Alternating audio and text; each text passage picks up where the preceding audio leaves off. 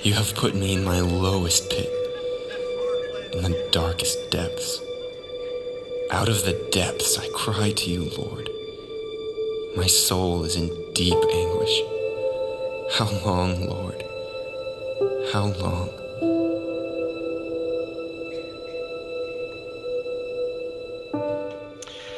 Good morning, sleep-in service. Good to see you guys. If I haven't met you before, my name is Grant, one of the teaching pastors. Before we talk about low and continue in our series, let's talk about a couple of the highs, because we had a pretty amazing weekend last weekend. As a church, we challenged you at 416 every afternoon to be praying for Cornwall Church. The reason we were praying for Cornwall is because we love Pastor Bob, and any church in Whatcom County that names Jesus as Savior and teaches the Bible is true, that they're family. And so we want to be able to love and support them. I talked with Bob yesterday afternoon, and here was his report. He said we had record attendance at Cornwall on Easter weekend, and we had between 50 and 60 first-time decisions for Jesus. So you guys prayed, and God answered prayer, and I think we should thank him for that. I was able to give him our report, which is in our network. We had about 6,600 people show up, which was fantastic. I was doing a historical piece and included all of the Christ the Kings in Whatcom County, and over 9,000 people showed up last weekend. But the number that means the most to me was what happened right here in Bellingham at the end of each service, when we had over 120 adults give their hearts to Christ last weekend, for which we are unbelievably grateful. And just because Easter's over doesn't mean we need to stop. So if you want to let your alarm continue to ring at 4:16 and pray for Cornwall, that would be absolutely fantastic. Let's dive in together. I cut my teeth in ministry taking missions trips, taking high school kids into Mexico for a week, and then we would spend a week in Los Angeles, down on Skid Row and on the east side, which is a scary place to be, especially when you're accompanied by a group of high school students from Everson Nooksack who have the combined street smarts of a possum, right? And that's just scary. And it was in the east side of LA in a neighborhood called Wyvernwood, where I met a young man by the name of Razor. I knew his name was Razor because he had his name tattooed on his neck. On his forehead, he had the words career criminal tattooed permanently. I met Razor there, and Razor came because he was bringing his little brother to our little 5-day club. And as the students were out there playing games and doing crafts and talking about Jesus, I was sitting on a step with Razor and his crew. When Razor told me and introduced himself to me as a bad man, I believed him. I just believed him. And as we sat on the front step, he told me stories about being in jail and how he knew it was only a matter of time until he was going to end up right back there, because after all, he was a career criminal. And on our last day there in Wyvernwood, I was prompted by God to share a bit of his story, a piece of the Easter story with Razor. It often gets overlooked in the drama of the crucifixion, but it speaks to the heart of God's grace.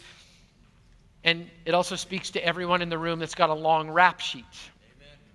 Now, before you elevate yourself above my friend Razor, I want to remind you of something. A court rap sheet represents everything you've done wrong that you got caught for by the law.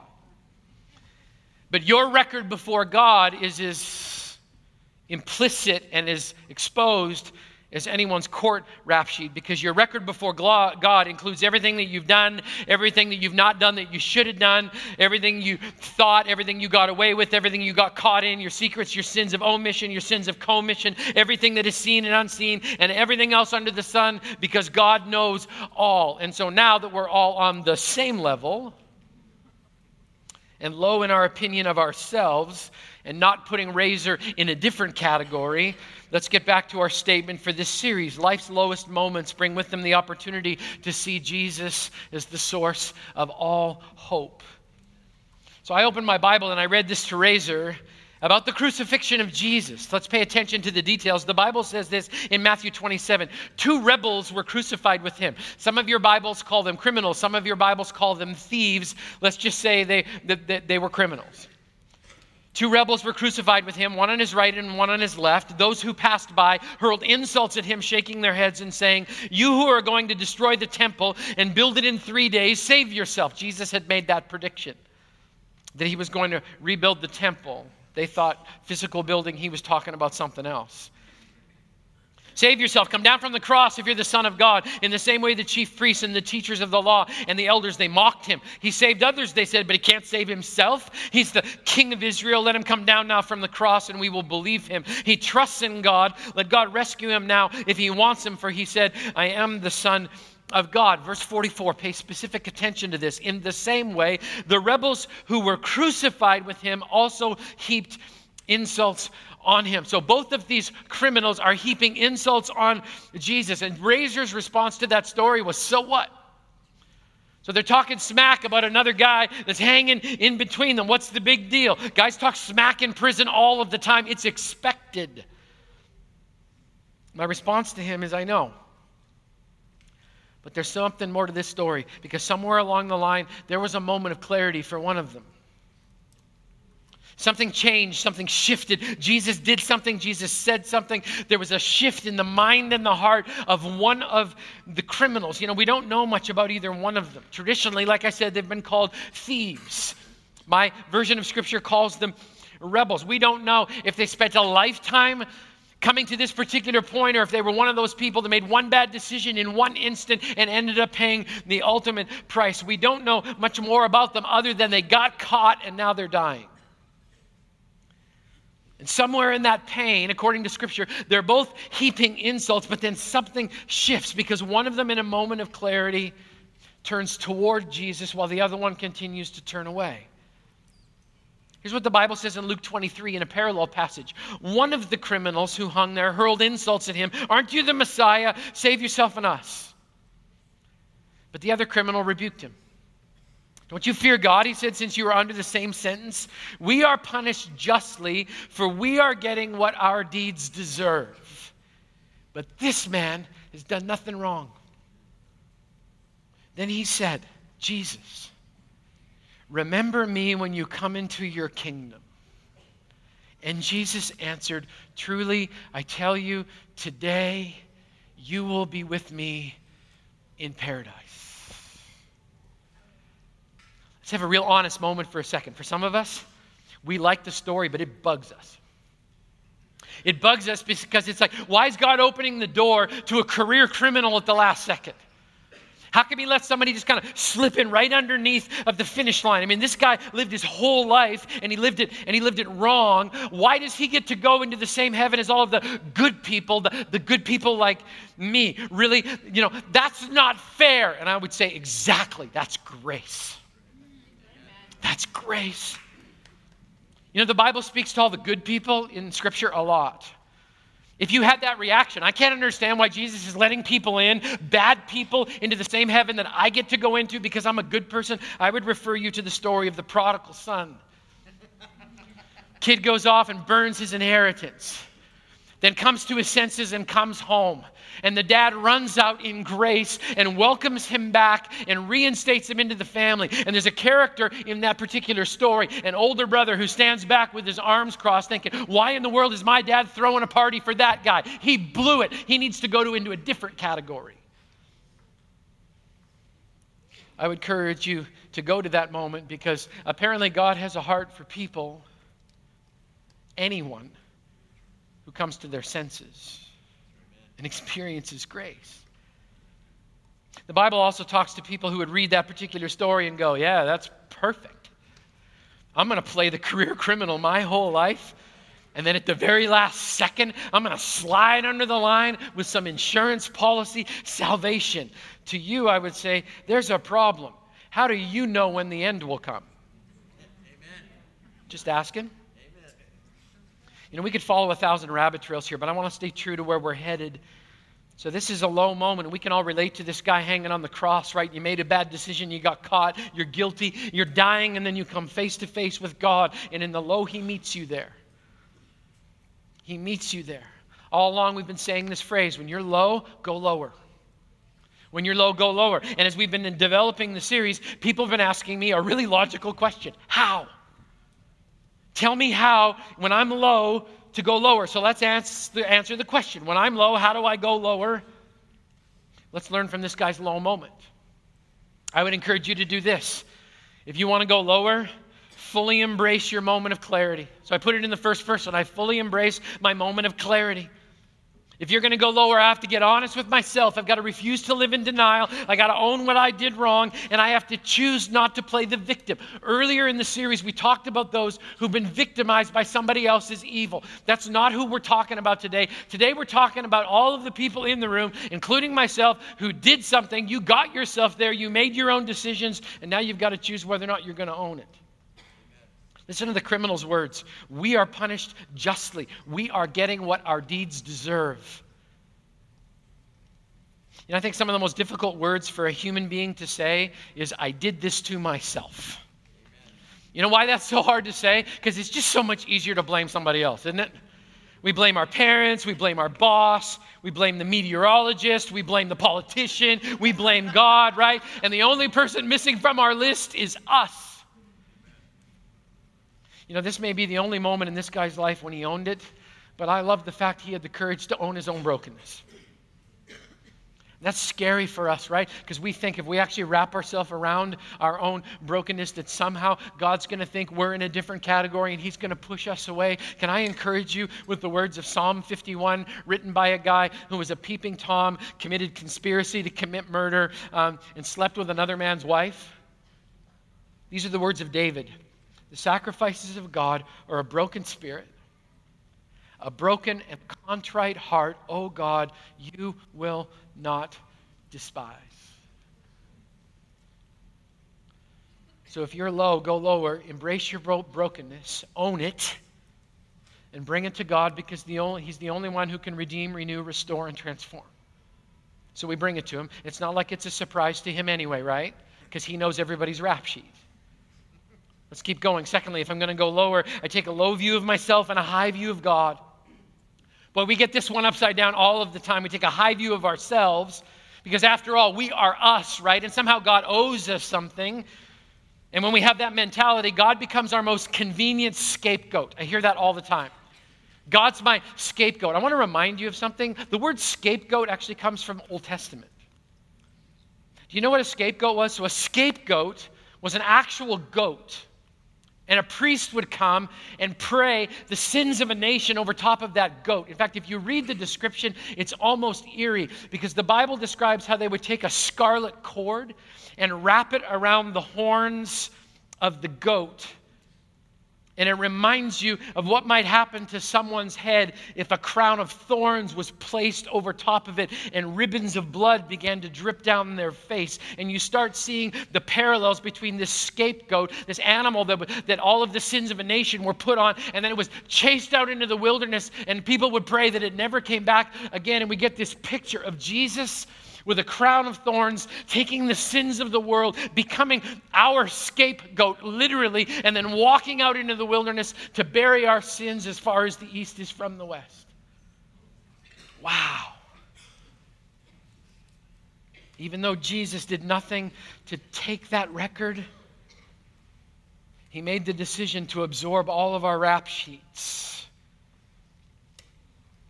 We need to take a low view of ourselves and a high view of God. We need to see ourselves as we really are, sinners in need of a Savior.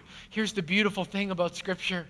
You don't just stay in the category of sinner, sinner, sinner. In fact, God says once Jesus steps in, you get transformed into a different category. And I have no idea why, but the Bible actually calls us saints. We're all working on it together, aren't we?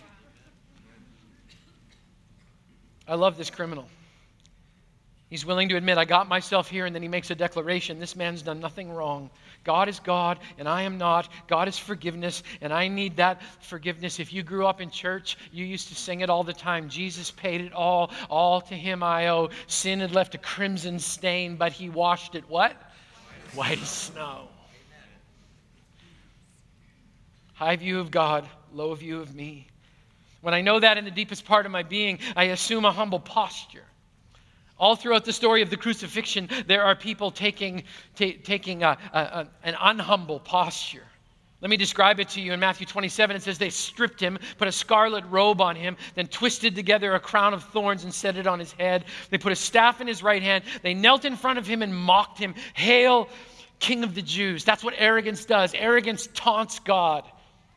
Arrogance says, I'm in charge and you are not. Arrogance says, you are not the boss of me. Arrogance will take a knee, but it only takes a knee in contempt. Arrogance says this, I can do what I want.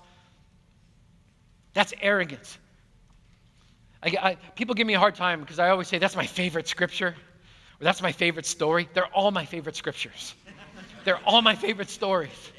Jesus tells a beautiful story of this Pharisee, this really religious guy who stands on a street corner and prays with big flowery terms about how amazing he is. And he lectures God on this beautiful resume that he has. And then it's contrasted with another broken man who stands on another street corner, and all he can get out of his mouth is this humble prayer: God, be merciful to me, a sinner. And Jesus looks at both of them and says, be the second guy. Be the humble guy. You know, it's really arrogance versus humility, right? We keep coming back to this 1 Peter verse. Humble yourself, therefore, under God's mighty hand, that he may lift you up in due time. Now, let's be honest. Because of the geography and what's happening here, the criminal can't kneel in humility. But he goes low, he humbles himself, and he asks for help. I love that beautiful 3-word prayer. Jesus, remember me. Remember me. Don't forget me. When I'm low, I go lower. Let's keep going. I go lower when I lower the volume, in quotes, of my words. So I lower both the loudness in which I'm speaking and the number of words coming out of my mouth, because whenever you are in a low moment, you need to let God talk. You need to let him do the speaking. I don't know about you guys, but my consequences speak loudly enough all on their own. And then you add the accusation of Satan himself coming along saying, you are just sick and twisted and wrong and broken. How in the world could God ever love a career criminal like you? Because I've seen your rap sheet. I understand just how bad you are. In those moments, everything is just so unbelievably loud. I've got to make a decision in my soul. I have to choose quiet. Because if I keep talking, I'm just going to get in more trouble. Anybody else understand that, right? Amen. When I open my mouth, here's what, empty promises, lies, damaging words. I should probably go a different direction, right? What's the definition of insanity? Doing the same thing over and over again, expecting a different result. Listen to what Scripture says to all of us today. Ecclesiastes 5, do not be quick with your mouth. Don't be hasty in your heart to utter anything before God. God is in heaven, you're on earth, here it comes. So let your words be few.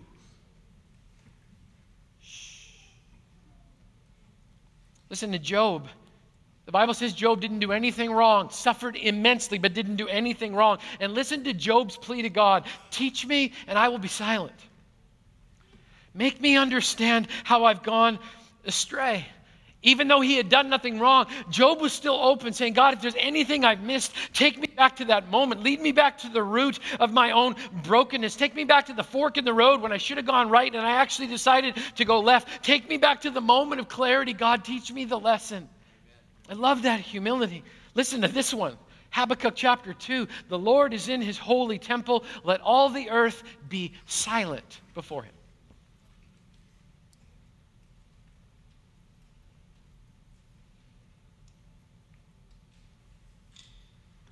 If you read the story, one of the criminals is running at the mouth. He just doesn't stop talking. But the other one allows his words to be few. What's the prayer? Jesus, remember me. Remember me. Few words, but changing an entire eternity. Let's keep going. When I'm low, I go lower as I wait for the beautiful exchange. In week number 1 of the series, we introduced ourselves to David, caught in a low moment. Low, unbelievably broken moment, and yet he's waiting with expectancy because he expects God's actually going to make an exchange with him. In his words, it's his ashes for the beauty of God's deliverance. Listen to David talk. To you, O Lord, I called. To the Lord I cried for mercy. What is gained if I'm silenced? If I go down to the pit, will the dust praise you? Will it proclaim your faithfulness? Hear, Lord, and be merciful to me. Lord, be my help. Verse 11, you turned my wailing. Some of your translations say mourning, you're grieving. You turned my wailing into dancing. You removed my sackcloth, which was the uniform of grief, and clothed me with joy that my heart may sing your praises and not be silent. Lord my God, I will praise you forever. David says, I'm going to let my words be few until I get this divine exchange that's going on, and then you will not be able to shut me up. I will shout, I will sing, I will praise because of this beautiful exchange that I didn't initiate, God did. I love this story, saying I'm going lower in every way because there's a new story waiting on the other side of all of my brokenness. And Jesus isn't done. He's still working until the very last breath. He's saying, I am low, but God is with me in the low. And if you ever need proof of that, just look to the criminal on the cross. Amen. Just go there. You know, it's tough for some of us because we're just like, I am not a criminal, and I am offended at the fact that the pastor called me that. If it makes you feel better, you put my name under that category.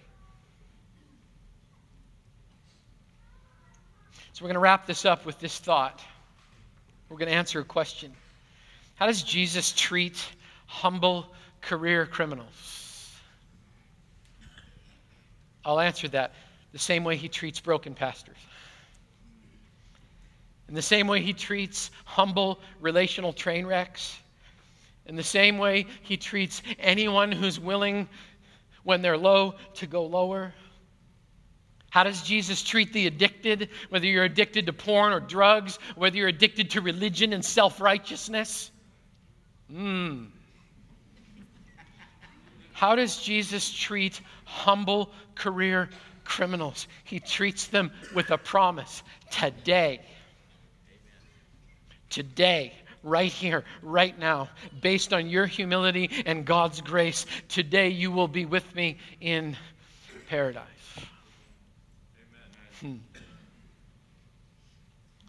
All throughout this series, we've been looking at these low moments. And some of you are looking at this moment going, that doesn't appear to be very low for you. Where was the low moment? Was it in the fact that Razor didn't fall on his knees right then and be completely transformed in Jesus' name and become a famous evangelist that we watch on television every week? Didn't happen. Was the low moment in Razor's little 6-year-old brother flashing a gang sign saying goodbye to us as we drove out of the neighborhood? That was pretty low. Was the low moment in feeling like I should have done more, I should have done it earlier, I should have had more courage? Somewhat. Honestly, the low moment for me was in the realization that at some points of my life, I elevated myself into a different category, when the truth is this: I am a sinful man. But as epic as my sin may be, I have a more epic Savior. And because I have an epic Savior, I have a dream and a promise that one day God is going to welcome me into his kingdom and say, well done, good and faithful servant. So what are the takeaways today? I mean, one of them is pretty clear, right? It's never too late. According to this story, it's never too late. You can turn today, take your low, go even lower, and Jesus says he'll meet you there.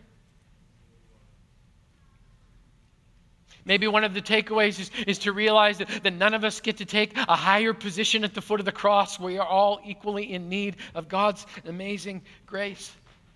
I'll let you take away whatever you need to take. I wish I could tell you what happened to Razor. I have no idea. I lost track of him. I don't know if he's in jail. I don't know if he's dead or alive. I don't know if he's a pastor somewhere. But I do know this. I know how Jesus responds to career criminals. And that gives me hope for all of us. Amen?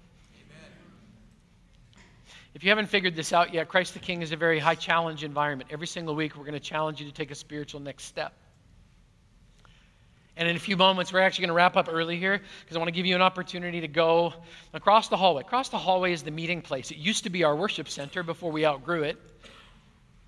And we're going to ask you to go that direction if you want to take a spiritual next step. And some of you are thinking, I'm not sure what the step would be. Well, I'll tell you this. If you're just beginning your journey with Jesus, or you're skeptical, or you have unbelievably hard questions, just like Pastor Todd said before, I want to encourage you to think about going Alpha. Alpha is the safest environment we have for people to ask questions. In fact, we love skeptics. We love people with hard questions that test Christianity and push up against the edges of it. That is a good thing in this family. So if you're thinking, dinner, video, discussion, nobody's going to jump down my throat. I actually have an opportunity to ask questions like, why does God allow suffering? Why doesn't he just make it stop? Alpha's your spot. We'll cook you a great meal. We'll take care of your kids. We'll do the whole thing for you. It starts Monday night. Don't miss. Some of you are thinking about taking the next step. You got saved last weekend or in the weeks before, and now you're going public, and you want to be baptized. Next week, we're going to fill that tank. We're going to have we're going to throw a resurrection party at Christ the King Community Church. And if you want to take that next step of faith, you're going to go to the same room. Pastor Kevin Burley is going to be standing at the front. He's going to say, come on in, come on in, come on in. If you want to get into Alpha, you're going to go see Rick and Ann. Rick and Ann Campbell are going to look after you. If you want to get baptized, you're going to go with Pastor Brian Steele, and we're going to do a short baptism class so you know exactly what it is that you're doing.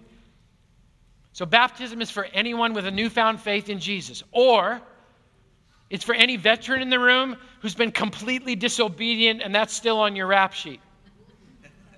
Was that subtle enough? You've been following Jesus for a long time and disobedient when it comes to baptism. Let me be as kind, loving as I possibly can. Get in the tank and do what you're supposed to do.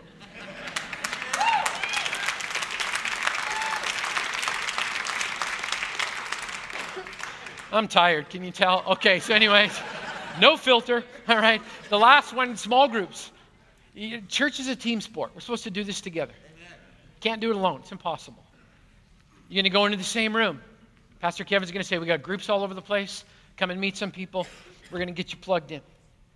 So in a moment, we're going to stand, we're going to pray, and then I'm going to release you. And if you want to do baptism, small groups, or Alpha, you're going to go straight into the meeting place. Nobody's going to do anything weird. Get an opportunity to sign up, and we're going to go from there. And then we got one more piece. Got some packets sitting up here across the front. It's been kind of cool because we keep running out. It's just awesome. Last night I gave this moment. College kid, like 22 years old, he was sitting right over there. I didn't even finish, and he got up, walked up here, grabbed one of these, said, thank you very much. I'm like, no, thank you. This name right here, he saved my life. He can save yours too. I don't care if you're a career criminal or not. Jesus has a heart for people who need grace. Maybe your next spiritual step, instead of going that way with everybody else into the parking lot, is to slip up here inconspicuously, grab a hold of one of these packets, take it home, open up the Bible that's inside of it, open up to where it's been marked with a little bookmark, start reading in the book of John. It's a beautiful story of how God likes to treat his friends. Maybe your next spiritual step is just to grab one of these and go, I'm going to check it out. Small groups, Alpha, baptism, meeting place right after. Checking out Jesus, come this direction. Grab one. We'll walk with you all the way through the journey, no matter how high or low you go. Church, would you stand with me as we pray?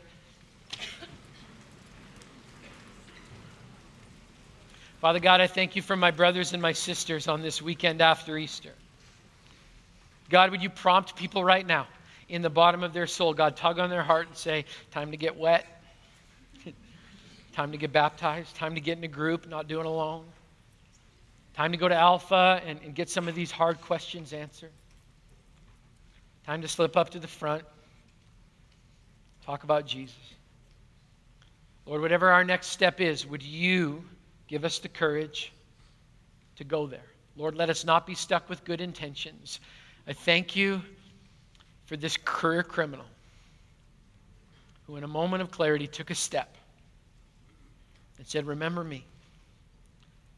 And God, I thank you that you choose not to remember all of our sin, but you choose to remember your beautiful love for us and how today we can cross the line into eternity. We pray these things in the name of the Father, Son, and Holy Spirit. And all God's people said, Amen. Don't get stuck in good intentions. Straight to the meeting place. God bless you guys. Have a great weekend.